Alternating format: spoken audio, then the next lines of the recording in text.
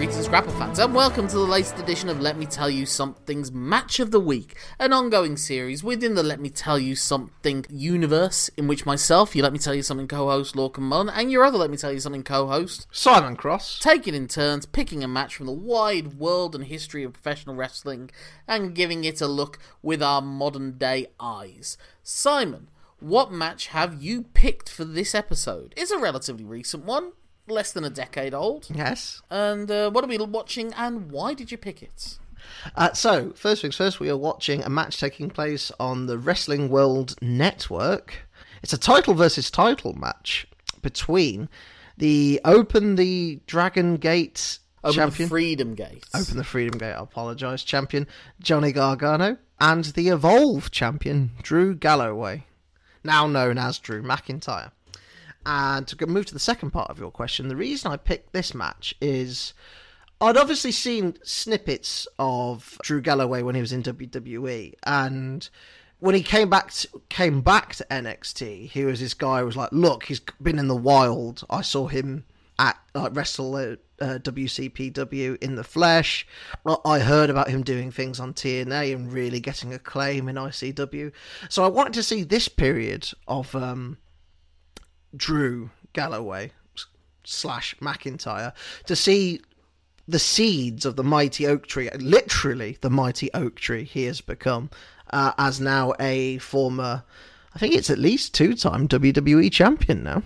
Well, I know he's won it 2 times, so because I remember the 2 wins. So yeah, he's at least a 2-time, unless there's a third one I can't remember, which is quite damning now that I can't remember these things fully. Like, if you'd have said he's a 3-time, I'd have gone, okay, sure. Also, I do have a ticket to attend Clash at the Castle, so it's sort of fitting where I'm going to see probably Drew get a big pop in whatever match he's in coming up soon. So there's that as well. So it's curious that you picked Drew McIntyre's during this second Drew Galloway run in between his 2 stints in the WWE. It's interesting that you picked him in the US Indies facing another figurehead, another key figure within the indie scene at this time, and who would also go on to be a star within the WWE system for a time, sharing the same promotion with Drew McIntyre when he comes back. But McIntyre moving on and him staying within in the form of Gargano. And was there any thought behind this as to what? Yeah, it's a little bit of 2 birds, 1 stone. I just wanted to see some pre-NXT Johnny Gargano. So I thought, make hay while the sun shines, get these guys both in, and see what they were like before they became black and gold mainstays, and in one case, a black and gold cornerstone.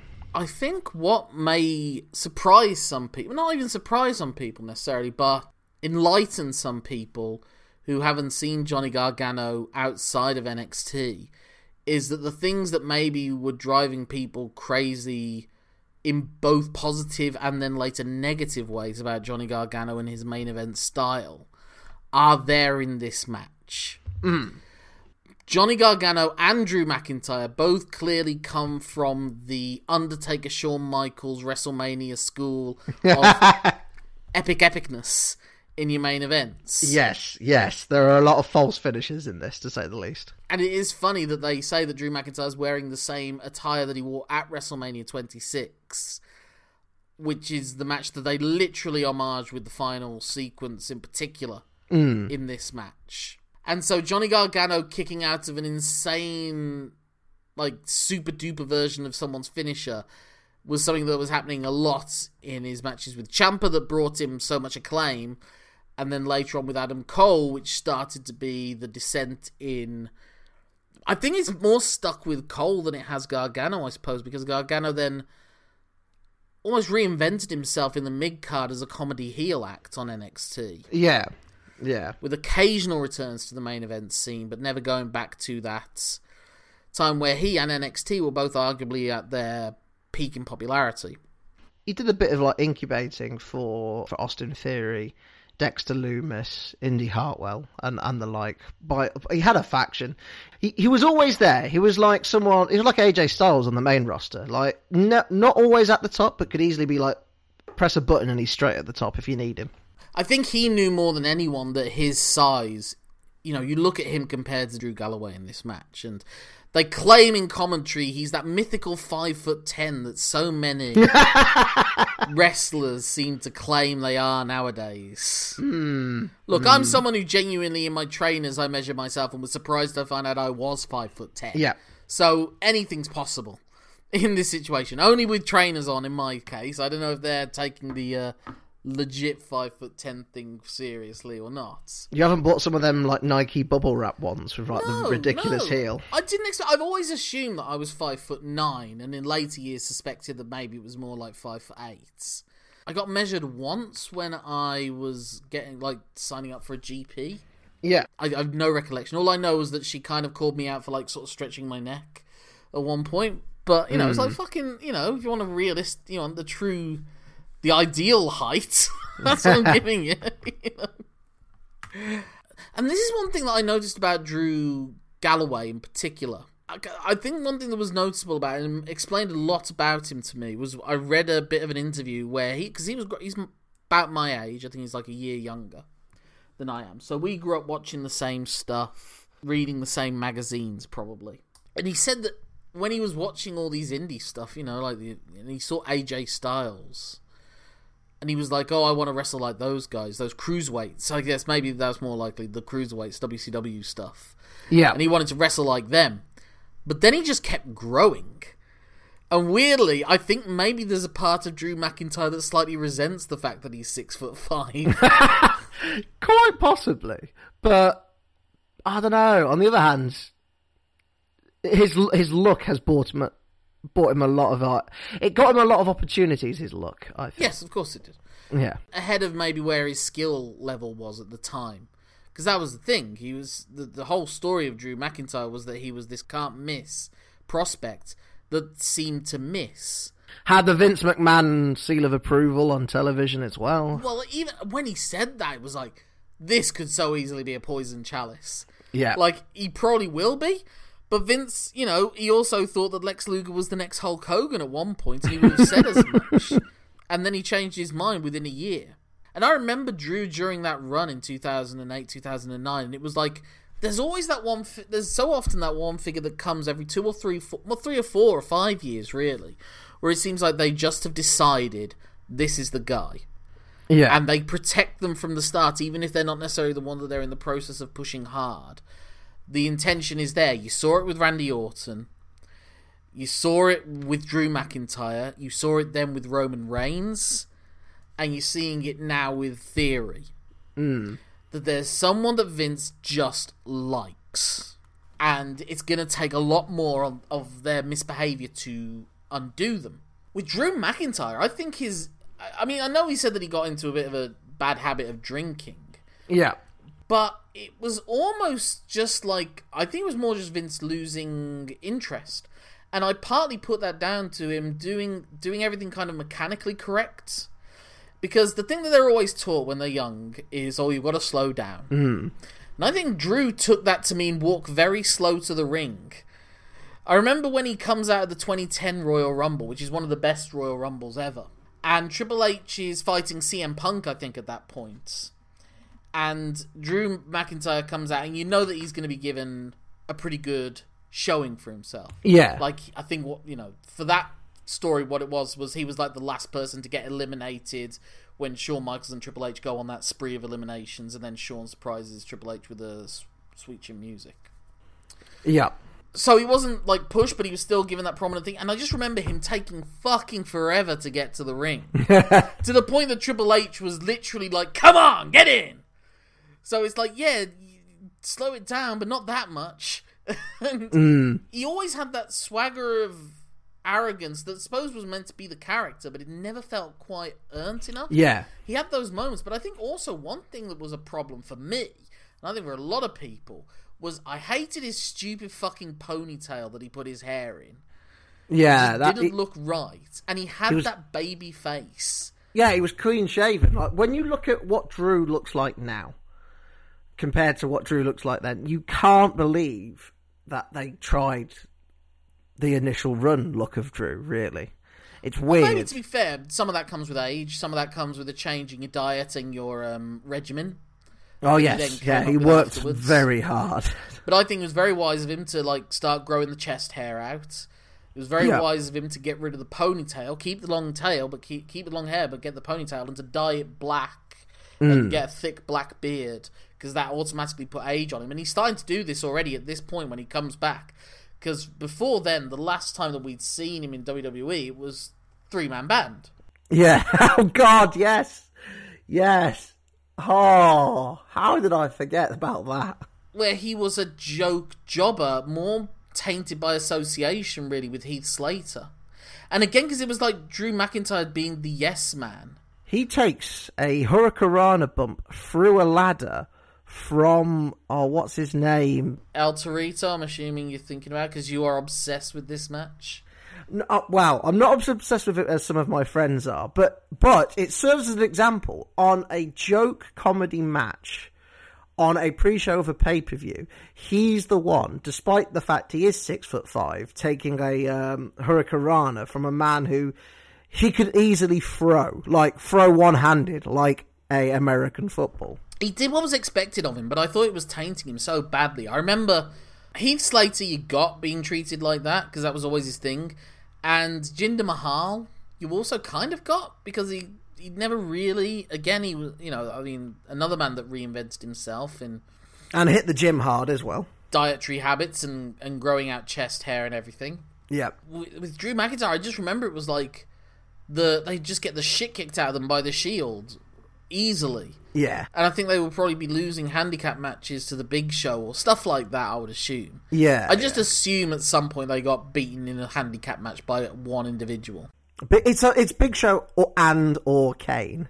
And it was just... I was so shocked that it was Drew... Even though I wasn't the biggest fan of Drew McIntyre at the time, I was like, I get why Vince wanted to push this guy to the moon, and I don't fully get what he did to earn this. Yeah. I wonder if it's just as much that Drew just went along with it and then just became a yes man. He's claimed that he became kind of complacent, and maybe that's true. I wonder it's more like him creating blame for himself where he actually didn't deserve it, because I do think Drew McIntyre's always wanted to be the model employee. Yeah.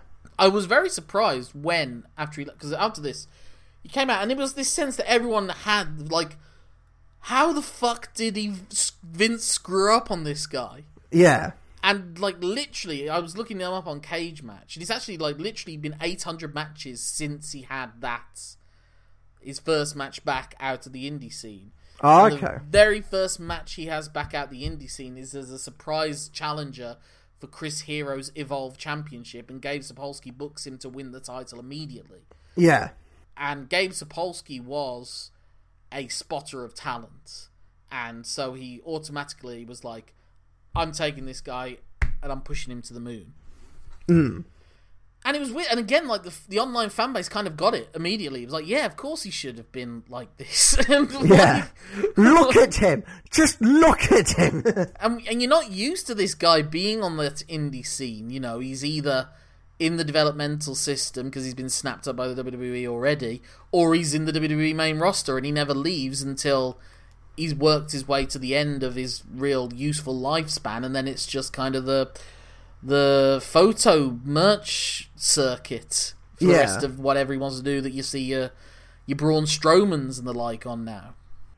Well, Braun has something else in the works, to be fair to him. Yeah. But that's not even in the works. It's happening. It's just no one's paying attention to it anymore. But that was also another striking moment I realised, is how you push someone, and how, again, that Drew McIntyre never presents himself as a monster. And really, even when he came back, again, he's not a monster. He's just kind of an Adonis, almost. Yeah. Like still a human, but just the best version of a human. That when he stood up to Braun Strowman at the time, when I think he was with Dolph Ziggler for some weird reason when they brought him to the main roster. Yeah. And again, he was being protected in a way that no one else was being protected. Dolph Ziggler wasn't being protected at that stage. And he would, unquestioningly stand up to Braun Strowman. And when you see him standing next to Braun Strowman, the monster among men, and they're almost at eye level. Yeah, you're again, They slowed it down the second time around. Well, in NXT not so much, but NXT had a habit of, you didn't have like a 2-3 year build in NXT because you weren't there for 2-3 years. So in NXT terms, he was on par. But when he gets back to the main roster, they seem to learn their lesson and just slowly but surely get there. But they always position him in the upper mid card immediately after that. Yeah, like unquestioningly, he's not going to get beaten up in a 3-on-1 scenario. If Roman Reigns beats him, it's not with mere ease in a 1 minute backstage brawl where he or Dean Ambrose or Seth Rollins leaves him laying. It's going to be at the end of a hard fight. He did lose to Roman Reigns in their first WrestleMania match, but he wasn't, it didn't harm him particularly. Well, it was that weird moment when Roman was just after his recovery from leukemia thing, and it was just kind of an awkward netherworld of like, how close is he to being back and everything. Yeah. Is he truly back? Are we going to put him in any kind of position, or is he kind of just floating around as a special attraction almost? The fact that Drew was picked for that it was a good sign at the time for him. I think that's when everyone realised, okay, they're taking him seriously. And it's not to say he completely escaped the McMahon seal of approval, being Shane's sidekick for a while. I have absolutely no recollection of that whatsoever. That's around the period where Shane pinned Roman Reigns in Saudi, and I think became best in the world. No, he didn't pin Roman, did he? In that, wasn't it that he came in as a last-minute replacement for Seth Rollins or Dolph for that Ziggler? Tournament, yeah. I know what you mean. Like this was the start of Shane McMahon's heel reign run of terror. Ended with Kevin Owens in the ladder match, I think. Yeah. Really, where Drew is now is where we always thought he would be. And again, in the indie scene, he was so odd, and he was like, really, in a way, I guess he was like a prototype of what Walter became on the indie scene, just the guy who gobbles up championship belts and is like the final boss of wrestling. The collector. Yeah, because, he gets this belt. At the same time, he's won the ICW championship. That they mention he's literally about to go. He flew in from Australia for this match, and now and then he's flying off to Scotland afterwards. They made it sound like it was day after day after day, and again, according to Cage Match, it wasn't quite like that. But he might have genuinely just flown in from Australia then. But like his previous match in Australia had only been a couple of days before that. But yeah, and he was doing all this whilst also starting to work in TNA, where he and Bobby Lashley are prepping for their WrestleMania 37 match. Now that's long-term booking. Yeah, another guy. And I was I was surprised because at that point there seemed to be like a 10-year period where WWE was like refusing to hire anyone with the taint of Impact Wrestling TNA. Like if you were there, you'd made your decision and we're not going to bring you in. But McIntyre just wanted to work where there was work and be the company man wherever he was, whether it was WCPW. Didn't he have like a blue bar steel cage match in WCPW? He did, yes. Yeah. That's the one I saw. It was a freeway between him, Joseph Connors, and... Oh, is it Joe Hendry, the other guy? I can't remember who the third man was. Because I was going to say, if we were to do another match, another Drew Galloway match from this period of time, I would have thought the other logical one to have gone with would have been his match with Grado at the SEC Arena in Glasgow, where they drew like 6,000 people. And obviously Grado was in the main event, but for it to mean, and it was probably more Grado, but for it to mean anything, Drew was there too. So Drew was this proven... Like, they couldn't believe their luck that he'd ever come back to ICW. Oh, yeah. And actually, I remember watching the documentary. They did... I think Drew was in that documentary where they were travelling around, touring around with him, and he comes back. But they literally, as is sometimes the way with these things, they bring him back, has his big, lights go out, come back up, and then he literally turned heel on the same night. It's like... I guess sometimes you got to cram in like as many angles as you can because we're like, we've got him, just use him. Yeah, use him. He's not going to be around for long. Yeah, but he did do do like the Cody list. He did the Battle of Los Angeles where he lost in the first round to Mike Bailey. Oh wow! And again, it was just like so many of these matches you've seen. He's having to do this David and Goliath thing, but because he can actually do the dive to the outside, he then does in like the big funny 10-man tag between all the people that get knocked out the first round. He had to do that. The playtime match. Yeah. The bring a toy to school day match. Yeah, essentially. Yeah. And he had fun with that. So I've said, I think Drew McIntyre, if he could, he would be more along those lines. He'd be doing springboards and all that sort of stuff, but he knows what he is, and he knows what it is that's expected of him. And, you know, he does do a more high spot, all these matches now are more high spot focused than they were, and he gets to do those, he gets to play his part in Money in the Bank matches or whatever. I do remember, like, one of his performances that did stand out as, like, a sign that he could be good was when he did the Elimination Chamber in his first run, his clean-shaven ponytail part. And they gave him some really cool spots, and he did come across as, like, a brutal, take-no-prisoners kind of guy. Yeah. He had moments, he had flashes, but as for the reasons we've talked about, it just, for some reason, didn't catch back then. Well, in this match, he's doing everything that needs to be done in the 2014 Super Indie thing for them to warrant, well, not necessarily warrant, but to induce the "this is awesome" chance that you get towards the end. Yeah. They do the mega long 2 counts, they do all the big spots, they do the epic drama where Ethan Page throws a rope into the ring for Johnny to do what he did the previous time that he turned heel and choke out Drew McIntyre to win the match, and then he decides not to. Yeah. And all that.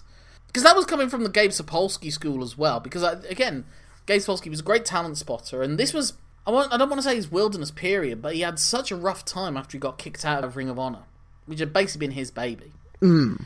Because there was just a sense that he was burning himself out. He'd had 7 years and it was starting to be diminishing returns. Yeah. But also there was a big philosophical dispute between him and the owner, Kerry Silkin. Because they'd done that stuff for the Wrestler movie, where Ring of Honor was the venue that they filmed. Yeah. It was the promotion they'd used for the final match and everything. And Kerry Silkin's idea was we should recreate the Wrestler storyline and have our closest equivalent to Randy the Ram Robinson win the belt, which is Jerry Lynn. Mm. And have him beat Nigel McGuinness. Ah, right. And Gabe was like utterly against that, because Gabe was like, I'm bringing in Jerry Lynn, but not to win the title. He's not for that. His plan had always been for Tyler Black, Seth Rollins, to be the one to beat him for it, and that was where it ended up going. But they had to go to such a circuitous route to get there that by the time Tyler Black finally got the title, it was like 6 months later he had to leave for WWE. Yeah. And they really Lex Lugered him. You know, literally after the end of one match where he didn't win the title against Austin Aries, the crowd started chanting, "You're Lex Luger" to him. And this was after Gabe Sapolsky had left and the booking role had been given to Adam Pearce. So straight after that, Gabe's like kind of in a slight wilderness, but quickly starts up Evolve. And Evolve came from a concept that he came up with Bryan Danielson, where they wanted to go down more of an MMA and early UFC inspired look as well, and it'd be all about the win-loss records. Oh, okay. See, this was why, you know, when AEW was starting up, I was so anti-win-loss records. Because every time they tried to do it, it just ends up meaning nothing. It's just a mess of a thing. And the thing was also, because of Evolve, and because of the change in philosophy of Ring of Honor, the indie scene in general seemed to lose its sort of epicenter. It's sort of its North Star almost. Yeah. In Ring of Honor. And where it was this sense that all roads of the best in the indies came to Ring of Honor. And that was like where the best of the indie scene eventually congregated. Mm. And from there they would probably make the move on to WWE, if anything, or TNA, or whatever. Yeah. And when Gabe Sapolsky left and then Ring of Honor started to become more of a TV product, that started to no longer be the case. The matches weren't as good anymore. There wasn't as clear a through storyline anymore. What it was it the best indie in the world, or was it a 1 hour TV product with occasional iPay-per-views? Yeah. And then you get Jim Cornette in, and Jim Cornette's vision of what great talent is very, very different. Yeah, I mean, there's some similarities, but then he has things like he didn't get Colt Cabana, he didn't get the Super Smash Brothers, he didn't get El Generico and Kevin Steen, he didn't get those, and they were the ones the indie scene craved. So then at that point, there was almost like a vacuum. What's the super indie? And also because around that, so they're not all going to Ring of Honor anymore. And then really what became the super indie became PWG. But PWG wasn't really an ongoing concern, it was just an occasional congregation every 6 weeks or so. It wasn't some promotion with a 5-year plan to expand or anything. It was just going to be in this one place They held 300 people for as long as they could, and wrestlers would come in almost as a showcase to get them booked in all the other indies. Yeah, it was a labour of love, not a financially motivated. But Gabe Sapolsky was also trying to do that with Evolve. Like, the first person he thinks he signed for Evolve is Davey Richards, and he thinks he's got Richards locked down, so he builds the first show around him, which is main evented by him against Kota Ibushi. Okay. But then immediately after that, Davey Richards switches and stays with Ring of Honor. But there's this real back and forth then at that point as to where do you go now? Some went to Ring of Honor, some were in PWG. You know, it's all over the place, really. And Evolve never quite reaches its... aspiration. Yeah, it never reaches that aspiration to be what the next logical step of Ring of Honor is. Because obviously first he loses Bryan Danielson before it can even start. Yeah. Then he can't get Davey Richards. But there are all these people, like the opening match of the first Evolve show was Adam Cole against Kyle O'Reilly. There was plenty of talent that were coming in. Sami Callihan. People that you could get stuff going with, but it never gets the wheels in motion. And Gabe has not necessarily got as many good ideas as he does in the past. Okay. And and again, with things like the win-loss record, you're tying yourself down to certain things. But Johnny Gargano is a prominent one at the start. Like, Johnny Gargano never got booked by Ring of Honor. It's kind of weird. He didn't get quite booked when Gabe was there, and then Gabe brought him and said, I'll make... And Johnny Gargano's as close as, like, a Gabe Sapolsky creation in this time, because he makes him, like, the ace over time of Dragon Gate USA, which is his other sister promotion that he gets going. So that's also the problem. Like, it's like, well, what's the point of focus here for you, Gabe? Is it Evolve? Is it Dragon Gate USA? And it's like they're both different things, but neither of them are quite giving you everything. It's like some of what was Gabe Ring of Honor's in Evolve, some of what was Gabe's Ring of Honor's in Dragon Gate USA, and it never quite meshes. Spread himself too thin. I guess because he's been shackled to Ring of Honor for so long, maybe from a creative standpoint, it's like, I get to do all of the things. But then Ron Swanson famously goes, never half-ass two things, whole-ass one thing. Well, I think Gabe would argue he was whole-assing both things. Well, how possible is that? Well, let's see what Tony Khan does with Ring of Honor, for fuck's sake. Well, again, I was thinking that when you mentioned the fact he was running two things at once. So, but Gabe was running some good storylines at this time, and again, he was finding talent. Like, he got Jon Moxley, maybe his most high-profile role on the indies outside of CZW, with his run in Dragon Gate USA and briefly in Evolve, where he had him booked in a sort of a remix of the CM Punk Raven feud, but with him and Jimmy Jacobs. Oh, okay. Whereas more that Jimmy Jacobs was claiming he was going to go clean, and Moxley was like having none of it. It's like, no, you're not. You're not clean. And I'm going to drag you down with me. But again, like, Moxley gets signed up by WWE before he can really do anything with him. And Gargano's the one that he's like, okay, this is my guy. And he puts the Dragon Gate title on him, and he holds it for over 800 days. His reign is so long that he's able to book him to both turn heel during the run and then, like, rebook his run second time around of him as a heel for a year, after a year as a face. And then when he loses the title to Ricochet, that's the start of him turning face again. Because then it all became WWN, which is World Wrestling Network Live, I think is the full name for it. So it's like he created his own NWA with different promotions, because he had Evolve and Dragon Gate USA, but he also had Full Impact Pro, which was a little promotion in Florida that he booked whilst he was booking Ring of Honor as kind of a little fun, where he could let loose and be a bit more experimental and do sort of his version of Memphis. CM Punk came along and was the top heel of that place for a year, and he made Homicide like the top face there with the title. Yeah. He like gave Roderick Strong a run as the top face there whilst he was like working his way up in Ring of Honor. So it was almost like his NXT, his dress rehearsal in a way, although it would very often have carryover talent. For a while, Bryan Danielson was the FIP and the Ring of Honor World Champion at the same time. But some people who'd be heels in one promotion would be faces in others, and vice versa. It's just a different world to play around with. Yeah. The CM Punk was clearly having a bit more fun back though in those days, wasn't taking it as much as seriously in FIP. He and Homicide had like a Falls Count Anywhere fight that ended up in a strip club. Where one of them uses the pole to spin around and do a drop kick or something on the other one. And Punk's screaming, "You're a whore!" at one of the strippers while she's moving. And then after Homicide wins, he just sits down and has a lap dance in celebration. Doing a hook. Ah, wrestling. So Johnny Gargano's the guy that he puts in, and this is the time where he's starting to merge them together. Starting to get them together to the point that later on, he literally creates a WWN title that will be defended on all these different promotions. He also invented another promotion where the idea was that they would just have knockout tournaments every year. Like, every show would just be an 8-man knockout tournament and all. Right. And then at the end of the year, there'd be a winners of the winners tournaments. Oh, sort of like University Challenge. Yeah, but it wouldn't be like 8 unique wrestlers each time. People who lost in the first tournament would come to the second one, and you kind of like...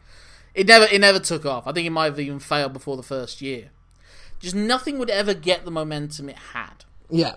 And he kept trying with different champs. He put it on Chris Hero, put it on Zack Sabre Jr., he put it on Timothy Thatcher. Timothy Thatcher was the one that won it after Drew Galloway, and he had a very contentious run with the title, where some people loved it, some people hated everything about it.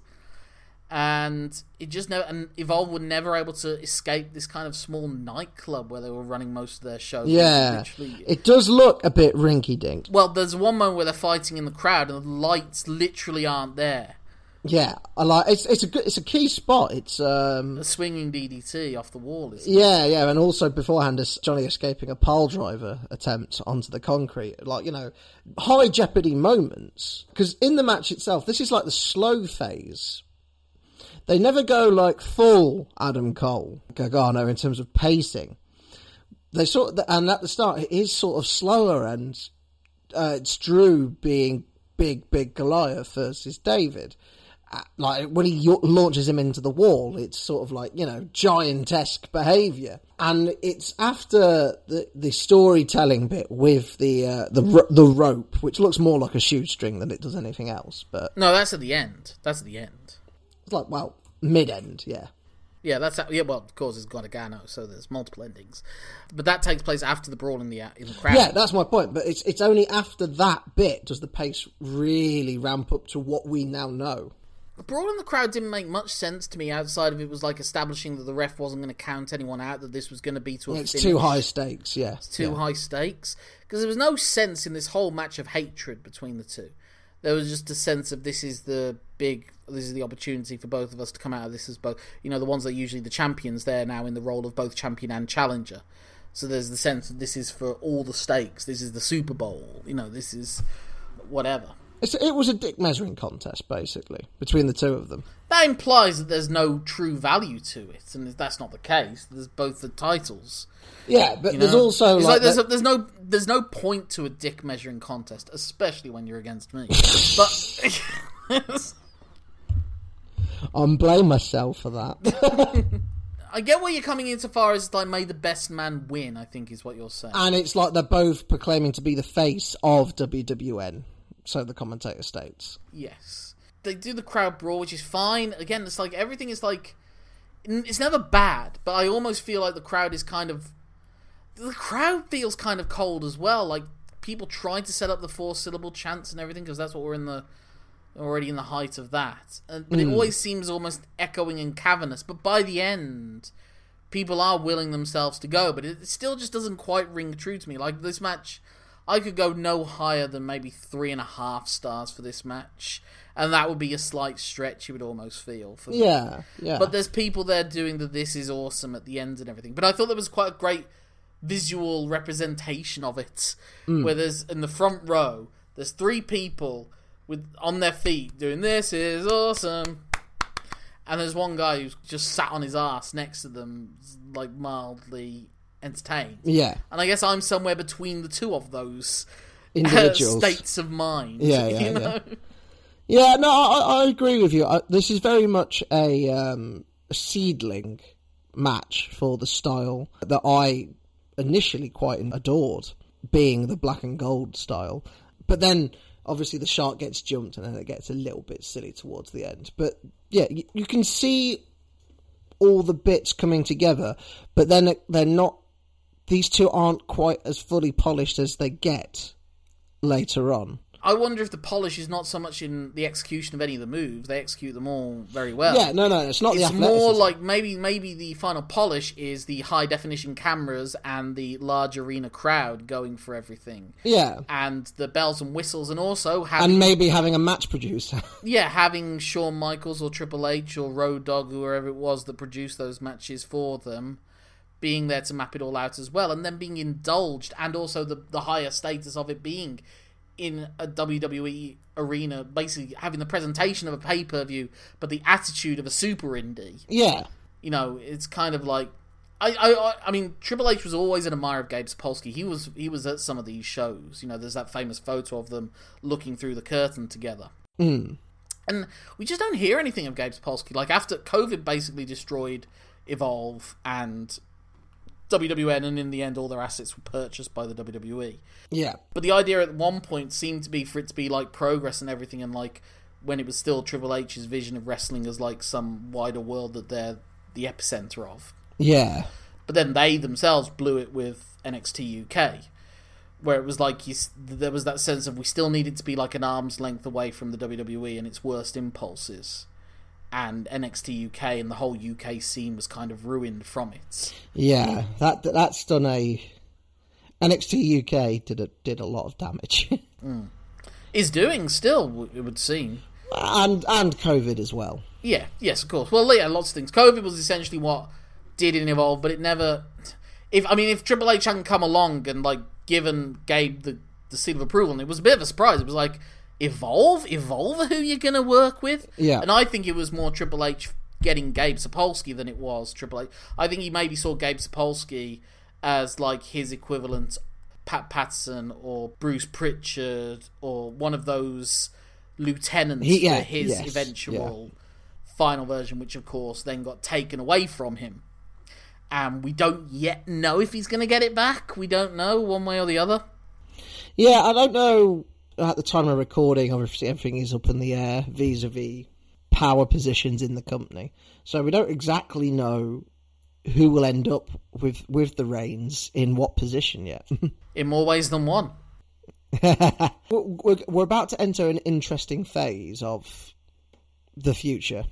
So another thing, again, like Galloway always wanted to be the indie guy, I think, in this run, and he did this stuff. And again, in this match, he, as you were saying, there is that David versus Goliath, but there's no, like, the moment that was so significant to me was when Johnny Gargano does the lawn darts. Yeah. And that's the thing where you're literally running with a guy on your shoulders and throwing them into the corner.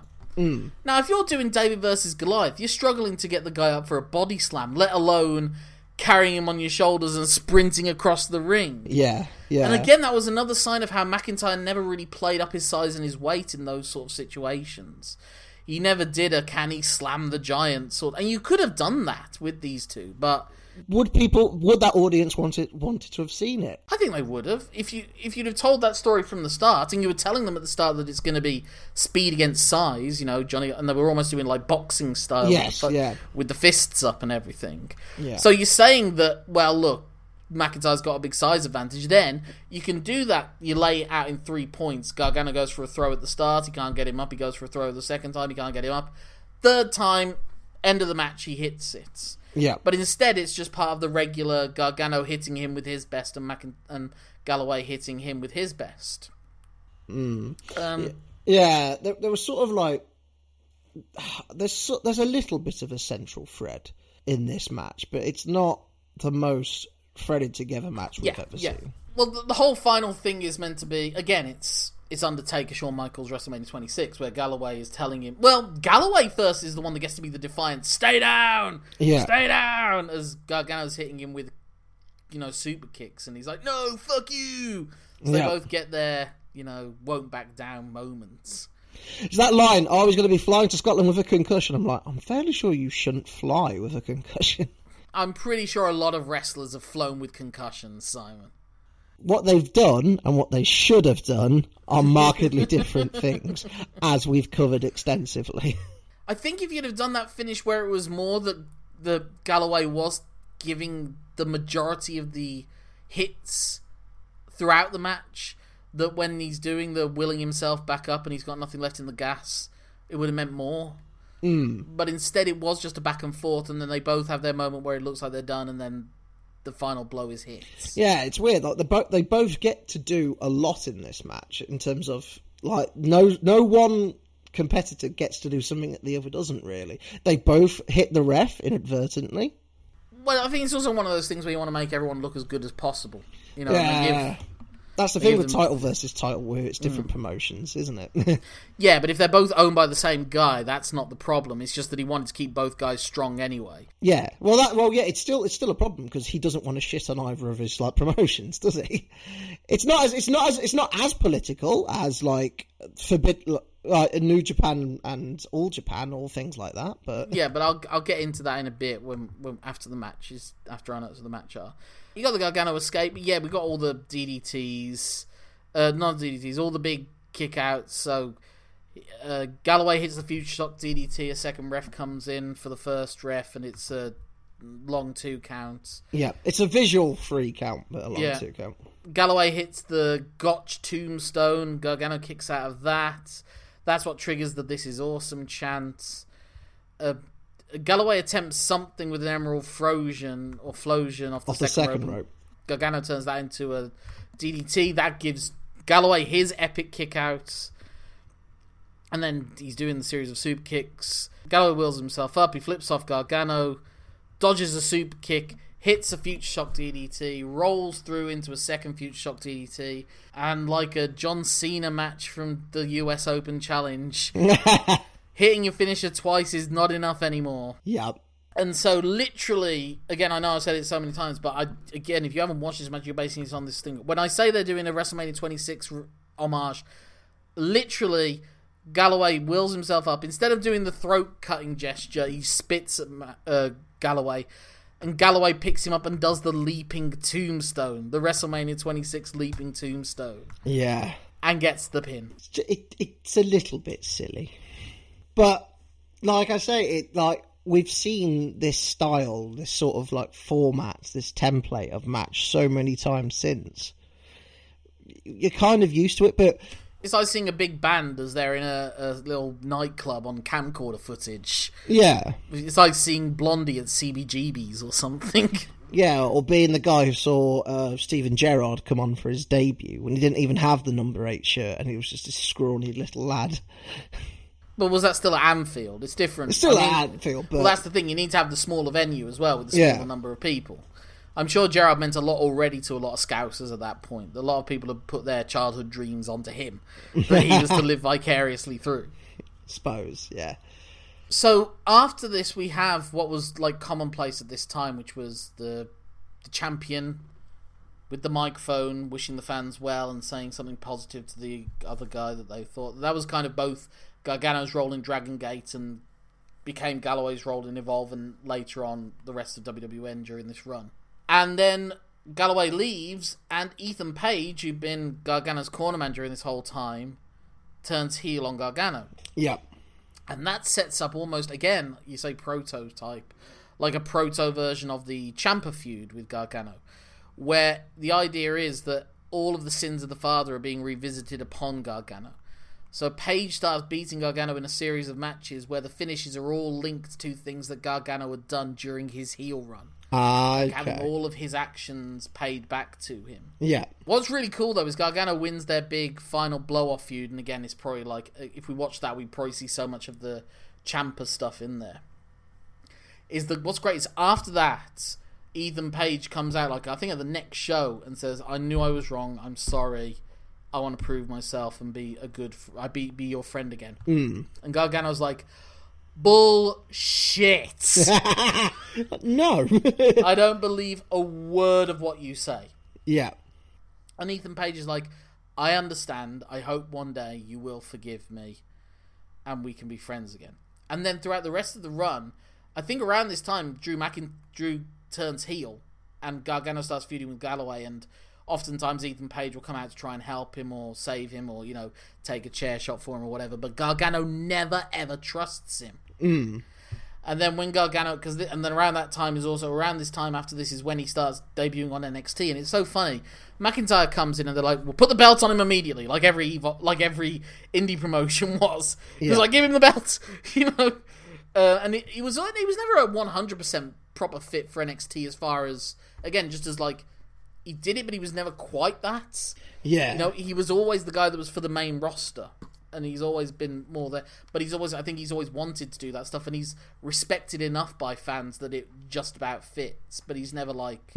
He's never going to go down as one of the most popular NXT champions ever. He's never going to be Drew McIntyre matches that you'll talk about when you talk about the best of NXT or the best of any other promotion. And that's not a slight on Drew. It's just, you know... The standard was incredibly high. And he wasn't there for a long, long period of time. And just, again, I think he outgrew what his ideal style of wrestling would be.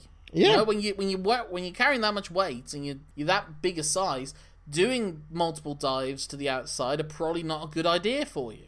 Yeah. It's not gonna end well health wise.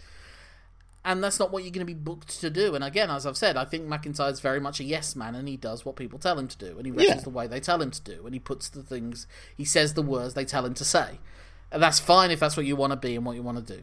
So Gargano goes to NXT, and he has to start from the bottom, basically. Like, he was the first one where it was like, these are indie talents, him and Ciampa, because they were never really a thing on the indie scene together. No. He and Ciampa. But they were put together in NXT as like their first two guys that would do NXT, but would also go and do the indie scene as well. Yeah. And I remember, like, he did like a sort of an energetic squash match against Baron Corbin. Yeah. Where he was the guy in the ring, the enhancement talent being announced, but he was allowed a certain portion of offense in the match. Yeah, I think the fans managed to count past 60, because that was peak Baron Corbin, the fans counting how long matches lasted.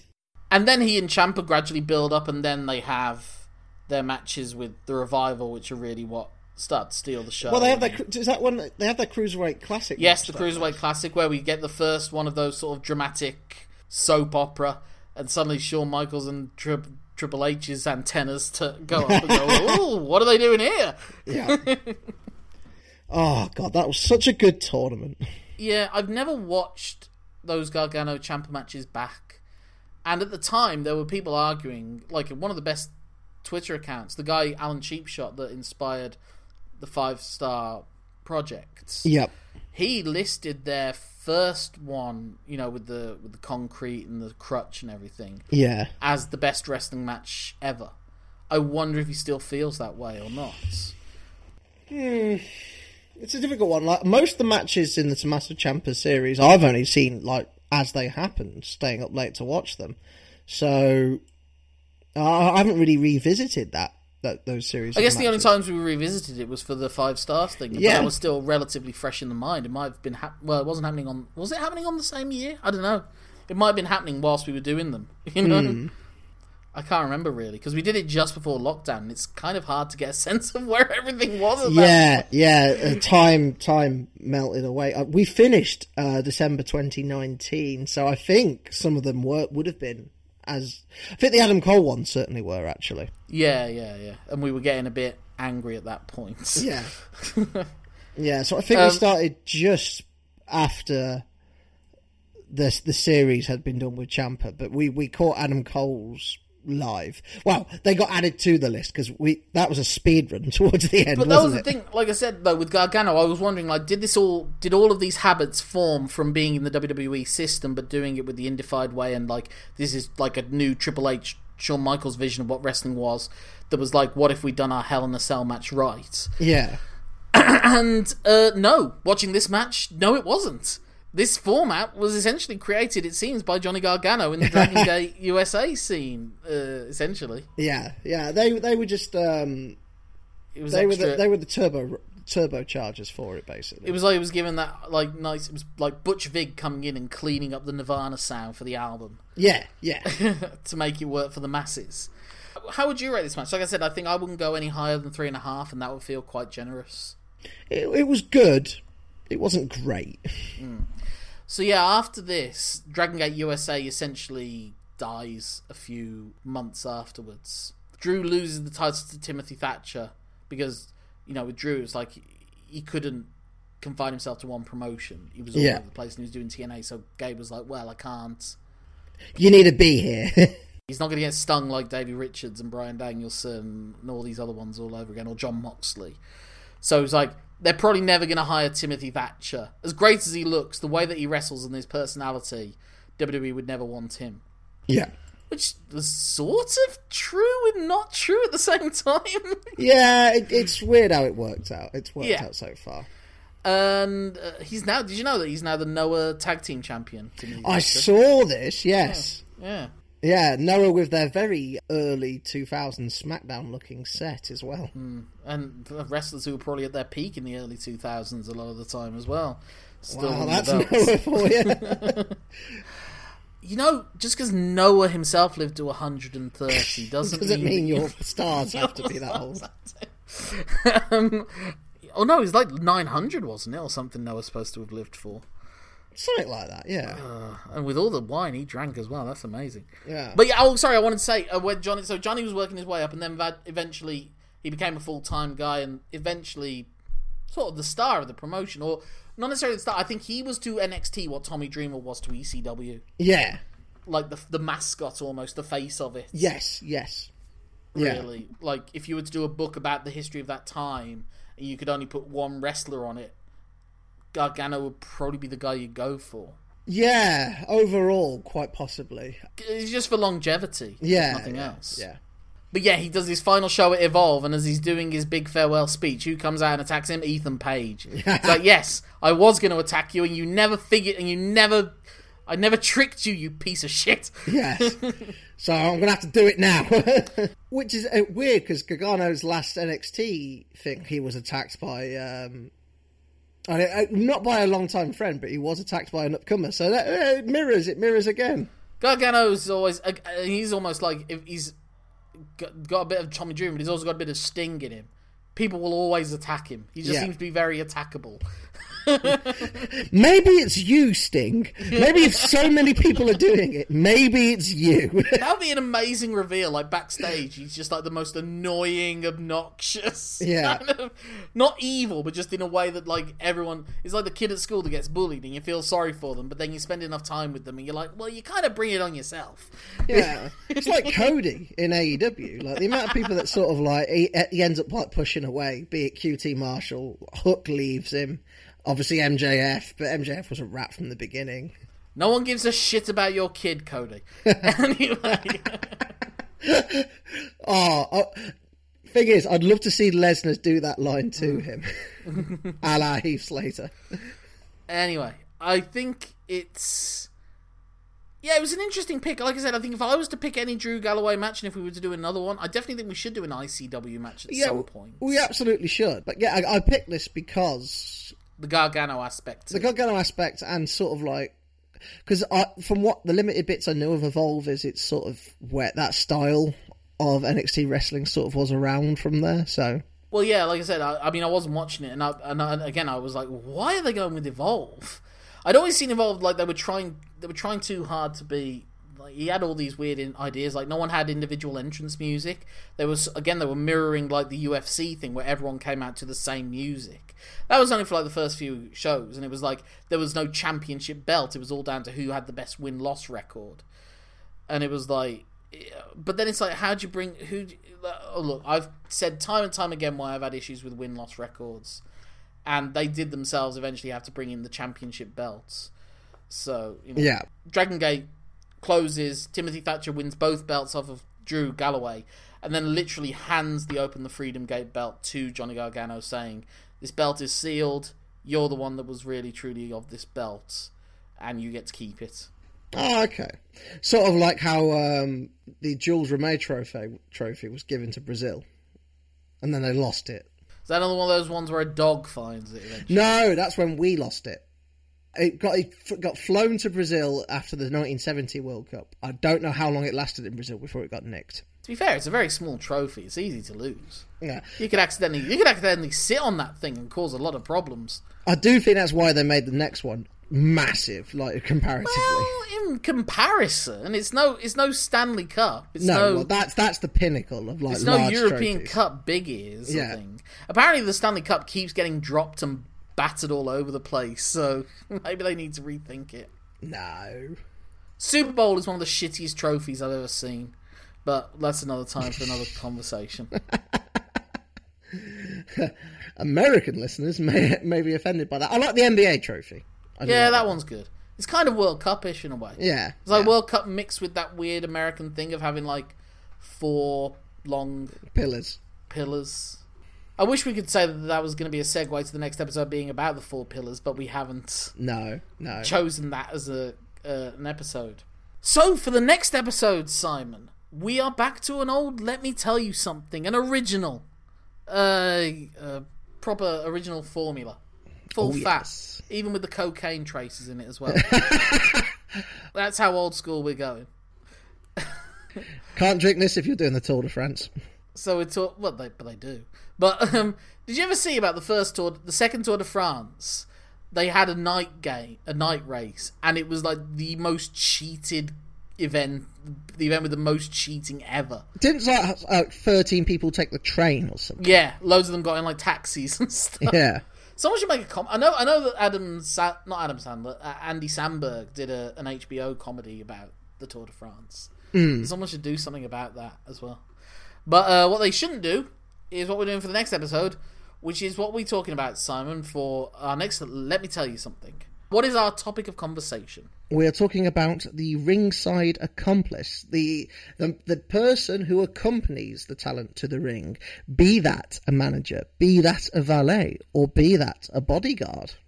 Or members of your faction, perhaps, as well, in recent years. Of course, now that Best Friends have their manager's license, they were allowed to stay there for a recent match. That was a lovely little detail I liked. But anyway, there's nothing to say at this point except the sign. If people want to get in touch with you with some more Drew Galloway matches or some more Johnny Gargano matches, Evolve, Dragon Gate USA, or other types of accomplices to the ring, how can they do so? They can get in touch with me on Twitter, where I'm so known as Simon Cross Free for the number of Future Shock DDTs hit in this match. My name's Lorcan Mullen, that's LORCANMULLA for the A at the end of Dragon Gate USA, N for the N at the end of Unification. That's my Twitter handle, Instagram, Facebook, Letterboxd. If you're putting out gmail.com at the end of it, that's my email address. Get in touch with the show, lmtyspod@gmail.com. LMTYSpod is also our Twitter and Facebook handles. And until then, all there's left to say is that my name's Lorcan Mullen. My name's Simon Cross. Thank you for letting us tell you something. Have a great week. Until the next week.